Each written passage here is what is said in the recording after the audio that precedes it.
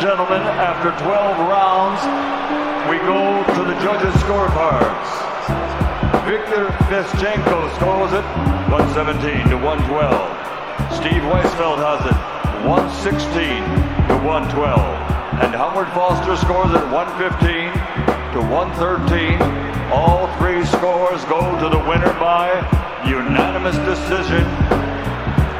And new heavyweight champion of the world, the Fighting Pride of Ukraine, Alexander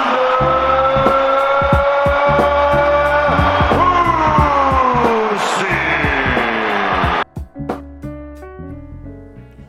I think it would be easy at this point to rip into Anthony Joshua, and I did a previous episode actually, and I'll probably release that after this one, where it was quite a brutal hatchet job, and I really stuck it to him. And I guess it was the culmination of, months and not even years, but just ages of having to sit there and listen to him and her and still selling the same nonsense that turned the fans off during and after the Ruiz fight.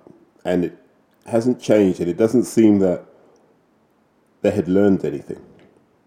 So I did a hatchet episode, and I put it out there. It's not great. I guess it's heart over head. But you always have to start an episode like this and just say, Alexander Usyk, take a bow, my friend. Please, stand up and take a bow. Because I don't believe Usyk did anything other than handle his business. For all the talk in the build-up to the fight about guys being magicians and sorcerers and doing the impossible, Usyk beat Anthony Joshua by ticking the three boxes I say are key for any fight. He controlled the psychology of the fight, he controlled the geography of the fight, and he controlled the geometry of the fight. And if you break those down and you look at it psychologically, within 15 seconds he was there with the straight left, and he let Joshua know, I can land this anytime I want to. And by the end of that first round, what he said to AJ was, see the straight left here? It can go through your guard, it can come up through your guard, and it can go around your guard. You better have your defenses on point today. And just when I've got you thinking about that, the right hook's going to come. So Anthony Joshua, for 12 rounds, you're going to have to concentrate in a way that you've never had to before. And he forced Joshua to behave in a way that he should have been ready for, because Ruiz did it to him. But I don't think Ruiz was as systematic. I think with Andy Ruiz, it was more having balls of steel and being brave enough to have a go against a big monster. Whereas I think with Usyk, this was more of a dissection. And you can see that in the fight, because if you look at the geography of the ring, Usyk took the middle when he wanted, and he found comfort in the perimeter of the ring when he wanted. At no point did Joshua determine where that fight happened. There were a couple of rounds where he tried to force the issue, but as I've said so many times in the build-up to this, that right arm was a problem. Because normally Anthony Joshua's free-flowing with his punches, and that's what makes him scary, is the fact that the punches come in 2s, 3s, and 4s. And it's easy to say, Usyk just didn't let him get his right hand off. I don't think that's true. There was something wrong with that right arm. And Joshua fought one-handed. And if you go back and look at the build-up, it was almost as if he was resigned to having to exercise the rematch clause. Like he knew already that he couldn't be 100%. But we shouldn't make excuses, because what Usyk was able to do in those first couple of rounds was set the psychological and the technical tone for the fight. And he wasn't allowing himself to be bullied. Whenever Joshua would come into him, Usyk dropped his hips, made sure he had a firm base, and would let Joshua know there will be some resistance. Tonight, there will be some resistance. And that enabled Usyk to take control of the middle of the ring when he needed to. Yes, the movement's amazing, but it's not sorcery. The things Usyk does are so basic but he's excellent with his basics. And this is for all the people who do the Mayweather pads and the silly little drills and all these little clownish combinations that you see on Instagram and YouTube. Nothing beats the basics. If your basics aren't 10 out of 10, there's no point in trying anything else. And by that tone, you ended up looking at Usyk and saying, here's a guy who knows how to box. Look at where he puts his feet. He's always in a position to escape. And it gave me those feelings of watching like a Chris Bird versus a David Tua. And you're saying to yourself, how is this even competitive considering what a wrecking machine Tua was meant to be at the time? But it was that Chris Bird was able to find his exits and manage the geometry and the geography of the fight, which in turn helped to manage the psychology of the fight. And that's what Usyk did. Those first 4 rounds, I always thought it was key against Joshua. If you can win the first 4 rounds, he's got to chase. He's not a good chaser because he only has 2 modes when he chases, right? It's he either retreats into a shell or he just comes out kamikaze going, I mean, I might get knocked out, but you might get knocked out. Let's have some fun. But there wasn't even that version of Joshua. And we haven't seen that version of Joshua since Klitschko.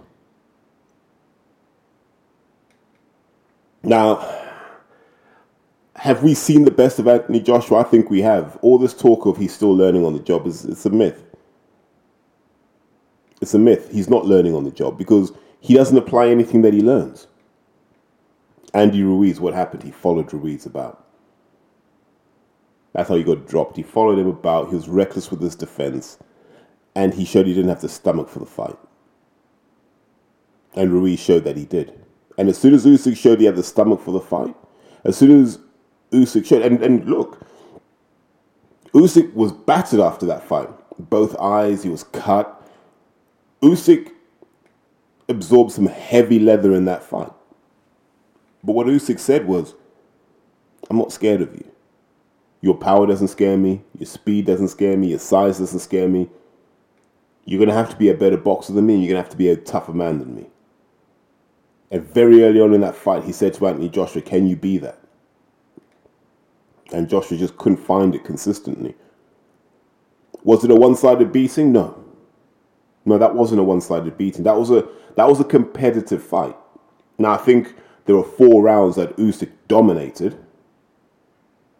But I think the rest of the rounds were kind of nip and tuck, with Usyk being in control.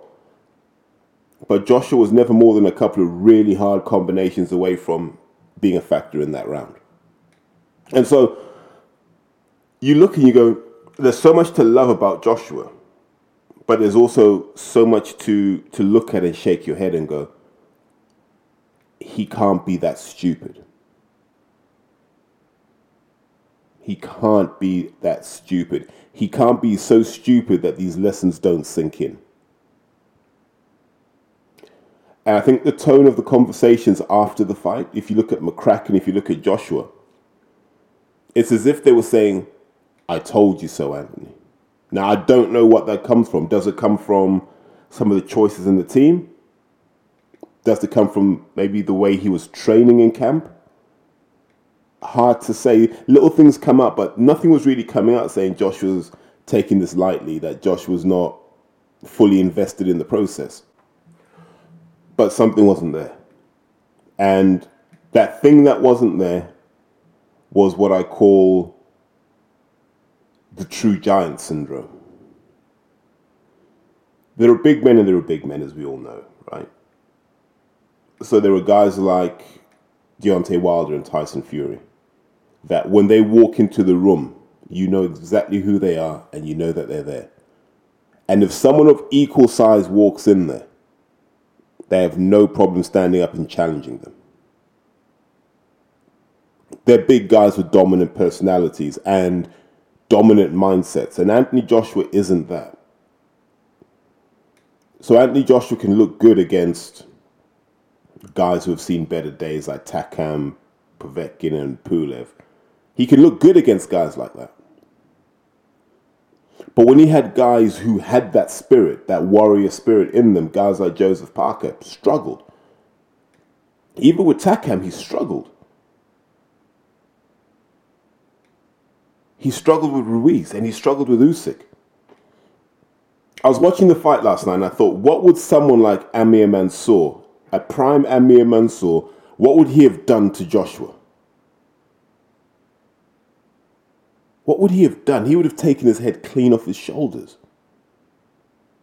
Not because he's bigger or he's stronger, far from it, but because he's just a hard man. And those are the sorts of people who scare Anthony Joshua, because he can never get to their level. Go back to the Ruiz rematch, where we all thought Joshua would come in and put a stop to it. And come in and just go after Andy Ruiz, much like Arreola did. Arreola's not better than Anthony Joshua, but Arreola he's one tough man, and we know that. We've followed his career. He's one tough man. And that's what you need at this level, and I don't think Anthony Joshua's got that.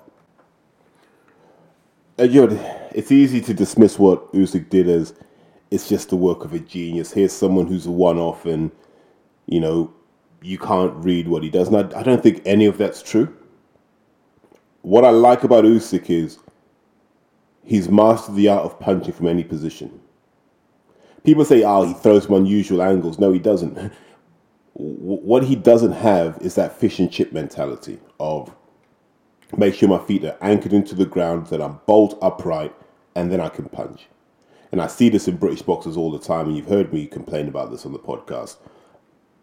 A lot of these guys, even the guys who think they're slick, they're just fish and chip boxers. And it gets you a British title, it gets you an English title. It's never going to get you anything more. I think the only guy that's going to get away with that fish and chip style is Joe Joyce, but Joe's not human. He's a legit big man who, despite all the softly spoken stuff that comes out of his mouth, he loves to take heads off. That's what he loves to do. So when you look at what Usyk does, he's just able to punch from any position.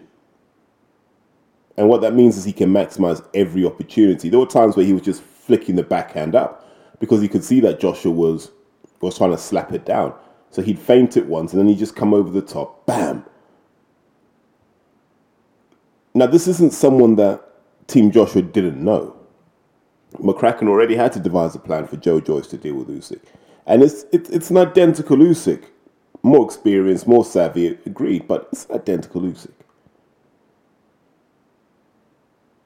And McCracken couldn't come up with a plan. Or maybe he could, and it wasn't stuck to. Maybe someone else in the camp had Joshua's ear and had better ideas. And that's one of the themes we need to explore. Is there that slow rot within Team Joshua? Because I always worry when people are doing all these pictures and there's like 101 people in a picture waving, smiling, grinning.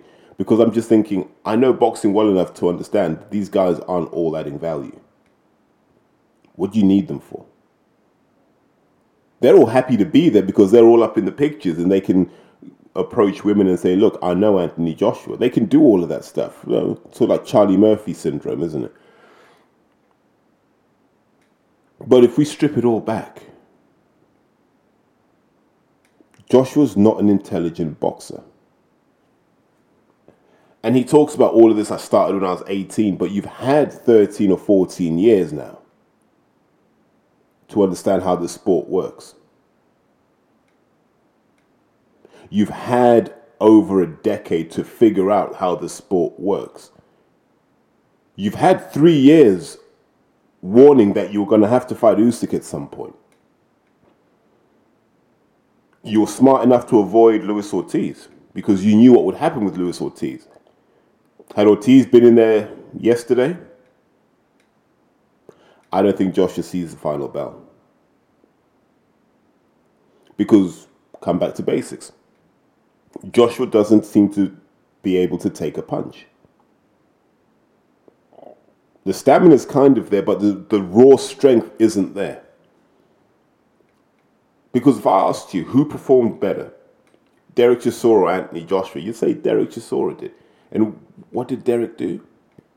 Derek kept punching, and Derek was tough enough to take Usyk's best shots and come back. And Derek's another guy who just throws punches from anywhere. And that earned Usyk's respect. I'm not surprised that Usyk in the post-fight interview said this wasn't one of his hardest fights ever. Of course it wasn't. He's had harder fights. And that's the sad thing about Joshua. Not Ruiz, not Usyk, none of them have said, this was my hardest fight. I had to dig really deep to win this. What they say is, listen, once I turned it up on him, nothing came back. Why? That's the question. Why, after all of the talk, all the Gary Neville interviews, all the Under Armour commercials, all of this, don't let the losses hurt you, don't let the wins, whatever, all of that stuff that comes out of Joshua's camp, he doesn't display a champion's mindset when it's needed. He doesn't.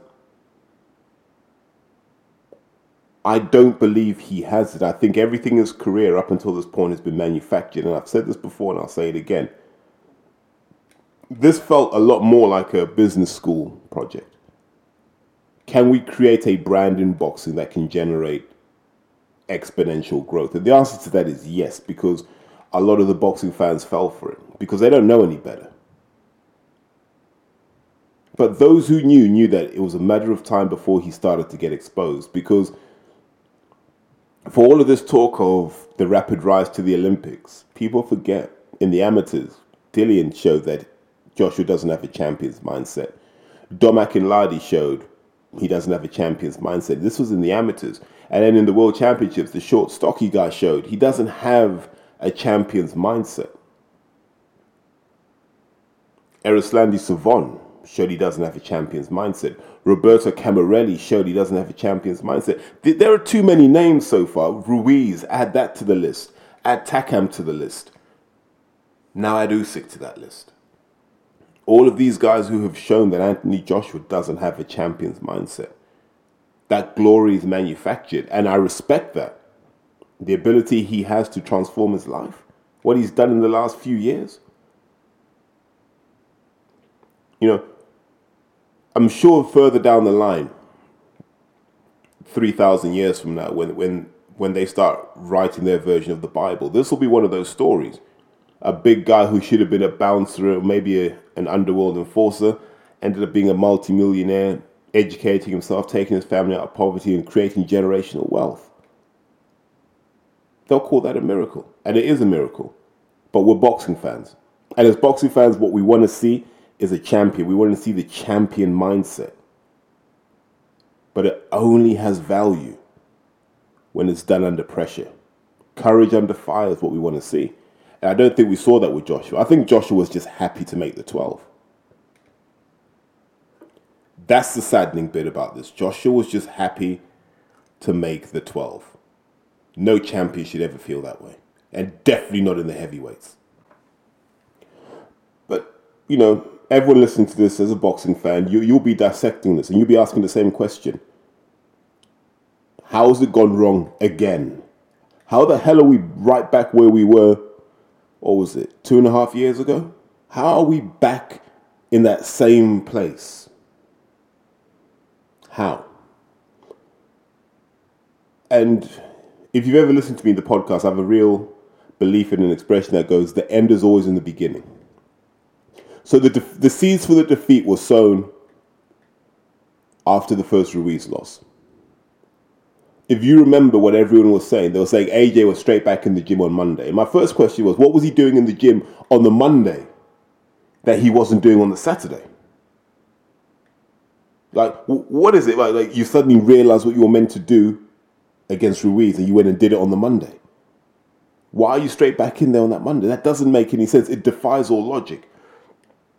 And what that pointed to was someone who was deluded, who just thought, well, actually, it wasn't that the other guy was better than me. It was just that I didn't perform. But against Usyk was better than you. You get the impression there's more that Usyk could do to you in the rematch than you could do to him. Don't get sucked into this, he's bigger and stronger. There's more. I promise to God there is more that Usyk can do to Joshua than Joshua can do to Usyk in the rematch. If Usyk's really about that glory and that legacy, he could really make sure the fight doesn't go 7 rounds. I don't know if Joshua can anymore. So if we go back to that period, and they told us all of this stuff, they went back and was straight back in the gym, trust the process, all of this rubbish. And then they did the thing that you should never do in boxing. They turned one voice in the corner into 3. After the Ruiz fight, McCracken should have gone. I'm not going to get into the whys and the hows that he didn't go. McCracken should have gone. The McCracken approach doesn't work if you've got a chin like Joshua's. Rob McCracken works if you're Carl Froch. Rob McCracken works if you're Howard Eastman. Because those guys can take 50 to give 49.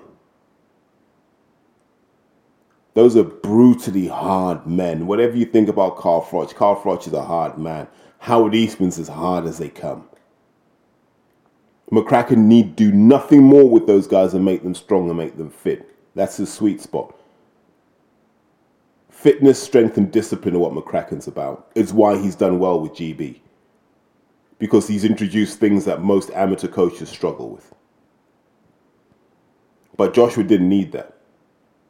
If you really study Joshua wants to be this intelligent boxer. His default thing is, there's a lot more I can do as a boxer than I'm currently doing. And he's probably right. He probably watches guys like Bob Foster and goes, why can't I do that? Because you don't have the people around you. So McCracken should have gone. But instead of McCracken going, you add 2 additional voices, Angel and Joby. And they both come with that Cuban influence, which I don't believe works in professional boxing. I don't believe there's any value. And I debate this point with anyone at any time. If you've got any of that Cuban stuff going on in your camp, get rid of it. It doesn't work. Okay? It doesn't work. It's why Mayweather never sought out a Cuban. It's why Pacquiao never sought out a Cuban. It's why James Toney never sought out a Cuban. It's why Roy Jones Jr. never sought out a Cuban. The Cuban stuff doesn't work. People fall in love with it because it's romantic, isn't it? It's like, oh my God, I can combine a bit of salsa with my boxing. No, you can't. Not at the top level. You really can't. Even all that stuff Lomachenko used to say, like folk dancing and stuff. That's all for the media. Boxing's a really simple sport. You need to learn how to beat the crap out of someone. In the amateurs, yeah, okay, you get your work rate and you get your ability to let your hands go and stuff. You learn to be in and out. But in the pros, all that stuff goes out the window. And that's when your Cuban stuff starts to fall apart. So when you've got 2 guys in your camp who you haven't picked based on achievement, and that's no disrespect to them. Angel can go on to become a great trainer. Joby can go on to become a great trainer. They don't have CVs that would impress you right now. Not at the elite level, no. So Joshua didn't go out and seek out an elite level mind. Now, was that because McCracken said, if you get someone like that in, I'm off? I don't know. But they didn't invest in quality. And it's the same with, like, when I look at Dillian's camp, I think Xavier Miller will go on to become one of our better trainers in this country. I think he'll be one of our leading trainers. He's got the mindset, the work ethic. He hasn't got the experience. And so when you say, what am I benchmarking that against? I'm benchmarking that against Freddie Roach. I'm benchmarking that against Papa Lomachenko. There are levels to this coaching thing. You can't just be a guy who can wrap hands and all of a sudden you're a trainer. Like, it's ridiculous. And this is happening a lot in this country. Guys are just picking people. Basically, they're just picking guys in a gym who can hold pads and say, you're my trainer. And these guys have they've hit the lottery because they're like, oh my God, I'm someone's trainer. I've got my British board license. But really, all you are is the guy that's seen pad routines. You've written them down and now you're just parroting them off. You don't know how to get your guy out of harm's way. You won't know how to get your guy, out of that place they call hell. That comes with experience. That comes with getting it wrong a few times. So when you look at those choices that Joshua makes, it didn't need Angel and Joby. I think it needed one or the other of those guys, but it needed someone super experienced. Someone who understood how to work with big men. Look, Tyson did it with Sugar Hill. Deontay's doing it with Malik Scott. Joshua could have done with someone like Malik Scott. That's who he should have been looking at. Get someone in who understands how to box in different ways as a heavyweight. And I think Joshua would have been better for it. And I need to be clear again. I'm not saying Angel Fernandez is a bad trainer. I like Angel. I think Angel's a good man. I think he's trying to do the right things. But he hasn't got the depth of experience that someone like AJ needs at the stage in his career. Joby Clayton, we haven't seen it. Like, we make reference to the Ben Whittaker work. Yeah, 100%. That stuff all looks good. And he probably should have got the gold in the Olympic final. But Ben Whittaker can't box like that as a pro. He won't go far. No one's going to let him run around and, no one's going to let him be that flashy. No one is. This is just the nature of pro boxing, especially as you move up the levels.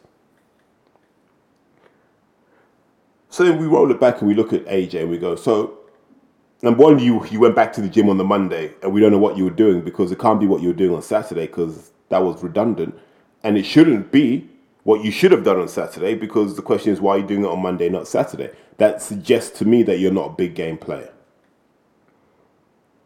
The second thing is keeping those same hangers on around. Like, it just seems to get bigger. It doesn't seem that that team's delivered for him in the way that they needed to. So every year, the final picture of camp gets bigger. They get this specialist and that specialist and this. And all they do is they add complexity when they should be looking for simplicity and quality. They've added complexity to Team Joshua. The EIS training at Finchley, stuff that I don't agree with. And here's why I don't agree with it. You were already the best version of yourself you could be at Finchley. There's nothing new they can add to you. And if they can, then they failed you as an amateur. It's the same with the GB setup. You're training with amateurs. Why doesn't Anthony Joshua have his own gym? Wouldn't you do that? You're the biggest boxing star in this country right now. You have the money. Have your gym. And all you do is you put the call out. All big guys that want work, be here at this day and this time and we all work. That's how you learn. That hunger. You shouldn't have to be shipping in 300 sparring partners. There's enough talent in this country for Joshua to be tested. Why isn't that happening? All that stuff at Finchley never worked for me. Just like if it would be like David Haye going back to Fitzroy Lodge to train. It doesn't make any sense. You've done that. You completed that level. Why are you going backwards? And so there's a lot of stuff I think that's wrong with Joshua. And what it's done is it's created this complacent mindset because he knows he can do what he wants in Sheffield. He knows it's a controlled environment that he controls. Where's the discomfort? You can talk about, he has to sleep on a single bed in a student village or whatever, fine. But where's the real discomfort? Who are the people taking him to the line? Who are the people forcing him to question himself? Who are the people who are like, AJ, what you're doing is not good enough. Find another level. Who's doing that? Versus who's scared of losing that status? Who's scared of losing that money? Who's scared of being one of the 155 people in the picture at the end of camp? Too many hangers on. Too many people round him that don't add value. Because he fell into the idea that you need complexity, when in reality you need simplicity. You don't need that many people around you. It's expensive. And it's draining. And Joshua looks like a guy who's drained. And I don't know if anyone was watching the build-up to the fight, but when they did the fighters' press conference, Joshua genuinely looked like he didn't want to be there. He looked like he was just mailing it in. It looked like he was just punching the clock. Really banal answers to the questions. Usyk carried that build-up because Usyk was entertaining. Usyk was the guy that brought that entertainment. It looked like Joshua didn't believe in himself. And I felt this for a while, that he doesn't believe he's top tier. But the scary thing is he could be. But he's not brave enough to make the right calls. Change your trainer. Change how you train. As an aside, I'm hearing that AJ couldn't see out of his eye from round 9 onwards. And my attitude is, why haven't you prepared for that? And before anyone says, yes, I've had boxers sparring with an eye patch. Because we needed to find out, what can you see if just your left eye works, or what can you see if just your right eye works? I've done that before. It wasn't life or death sparring. No, of course not, because you've got to keep it safe when you're trying to figure stuff out. But we've done that. And so you work out, actually, if your left eye goes, this is what you do. If your right eye goes, this is what you do. Like, even Billy Joe talked about it. Oh, Canelo's done my eye, and I'll just go orthodox for a bit, see if I can do anything from that position. There was none of that in the corner. Round after round, Robert McCracken was saying, jab. Like he says in every fight. Just keep jabbing and the backhand will be there. And you're like, but he can't throw his backhand. We already know that. So what backhand are you talking about? Where's the explanation of why you're getting hit? Where's the breakdown of what you need to do? Where was McCracken being honest, going, hey, we're in round 10 now. You're going to have to dominate these final rounds to see this fight through. Because I heard they had Josh up on the scorecards after 8, so you know the fix was in. But McCracken doesn't have anything in his locker outside of being fit, being strong, and being disciplined. He doesn't have anything else in his locker. And it's like Joshua doesn't realize this. Maybe he does. I don't know. But I don't think McCracken can offer more. And it's telling that Carl Froch doesn't talk about McCracken in those glowing terms. He doesn't say, maybe AJ didn't do what Rob said.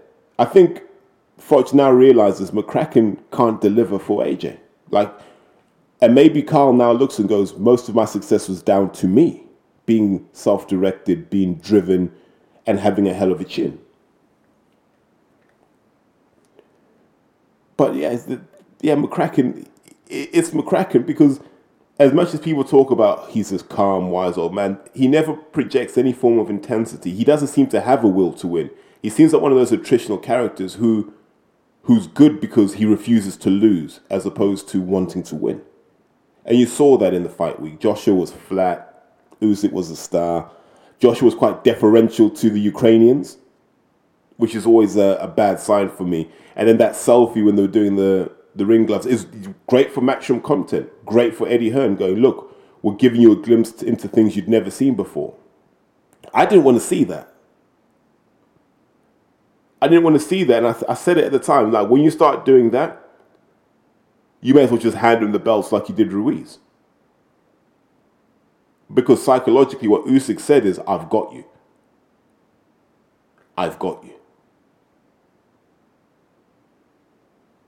Because Joshua looked like he was enjoying the moment. Usyk looked like he was just suckering him in. And so that whole week you've got Joshua clowning around. And then the ring walk. Running down to the ring like he's the ultimate warrior. Why?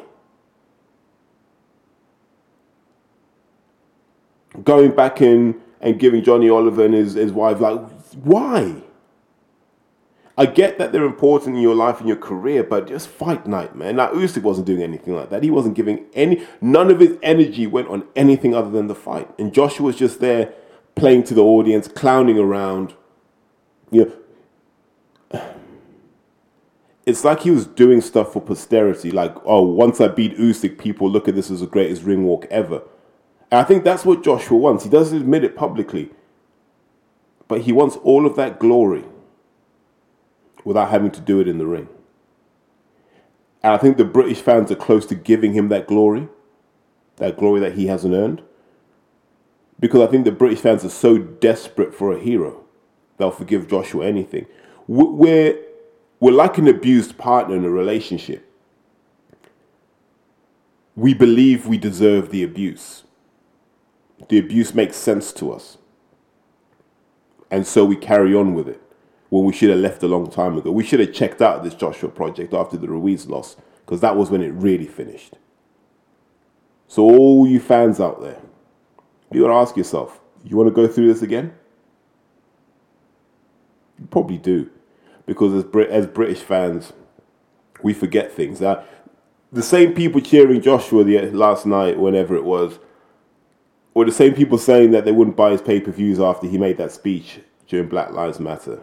How quickly things are forgotten. That's one of the problems. As long as you keep supporting this nonsense, it carries on. But we digress. Let's come back to how this has been lost.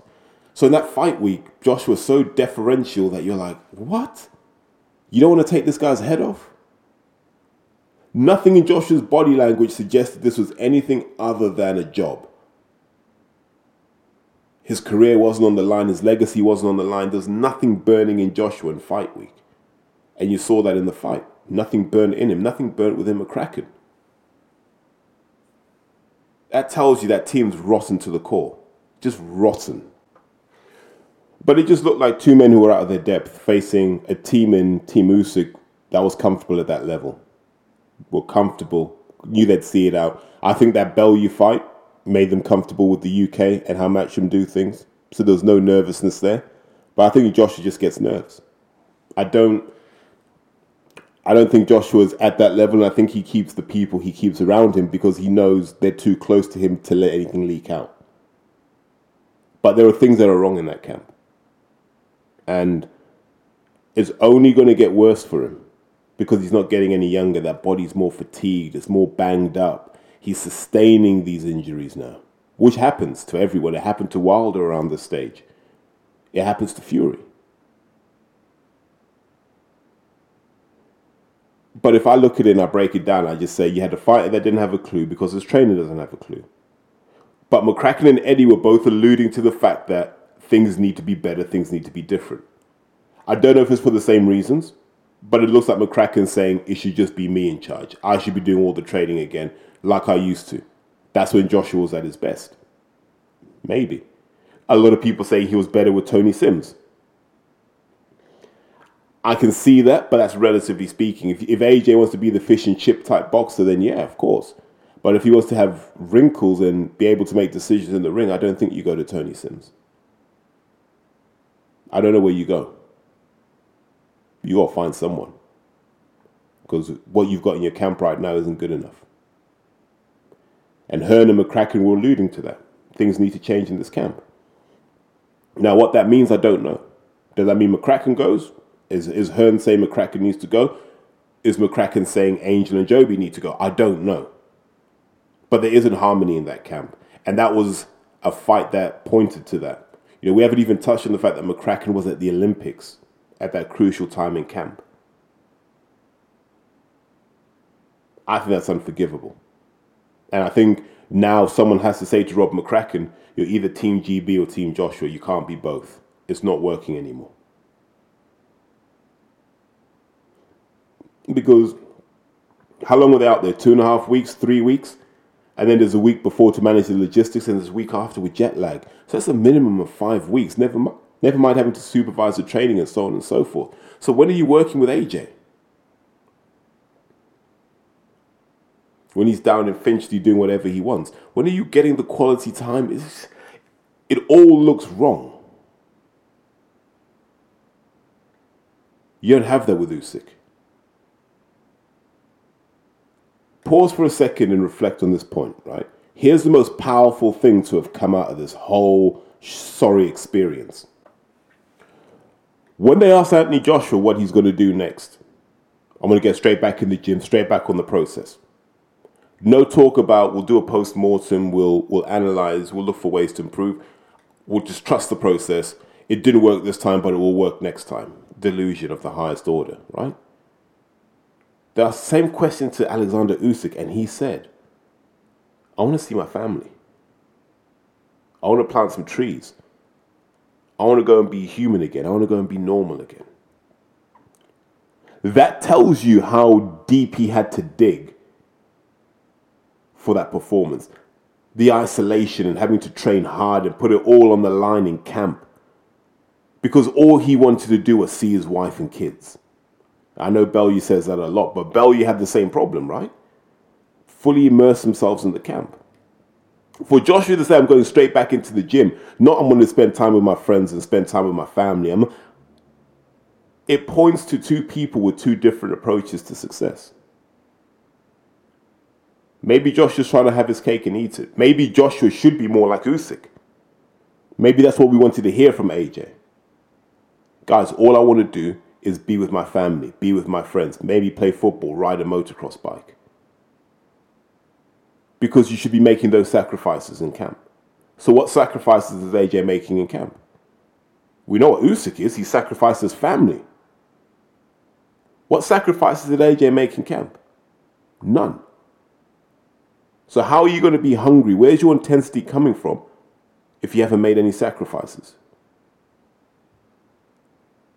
That's the point I want to leave you guys on.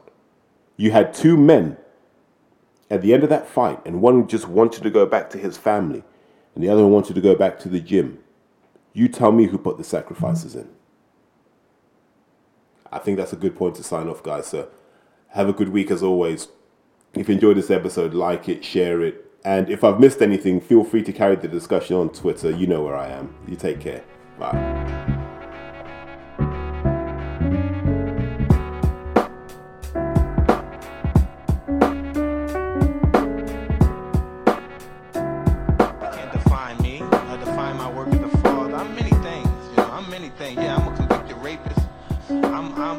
I'm a hellraiser. I'm a father, a loving father. I'm a semi-good husband. You know what I mean? What? You know what I mean? I'm just a man out here trying to enjoy I was born poor. I ain't never had nothing, man. I don't know how to act, all right?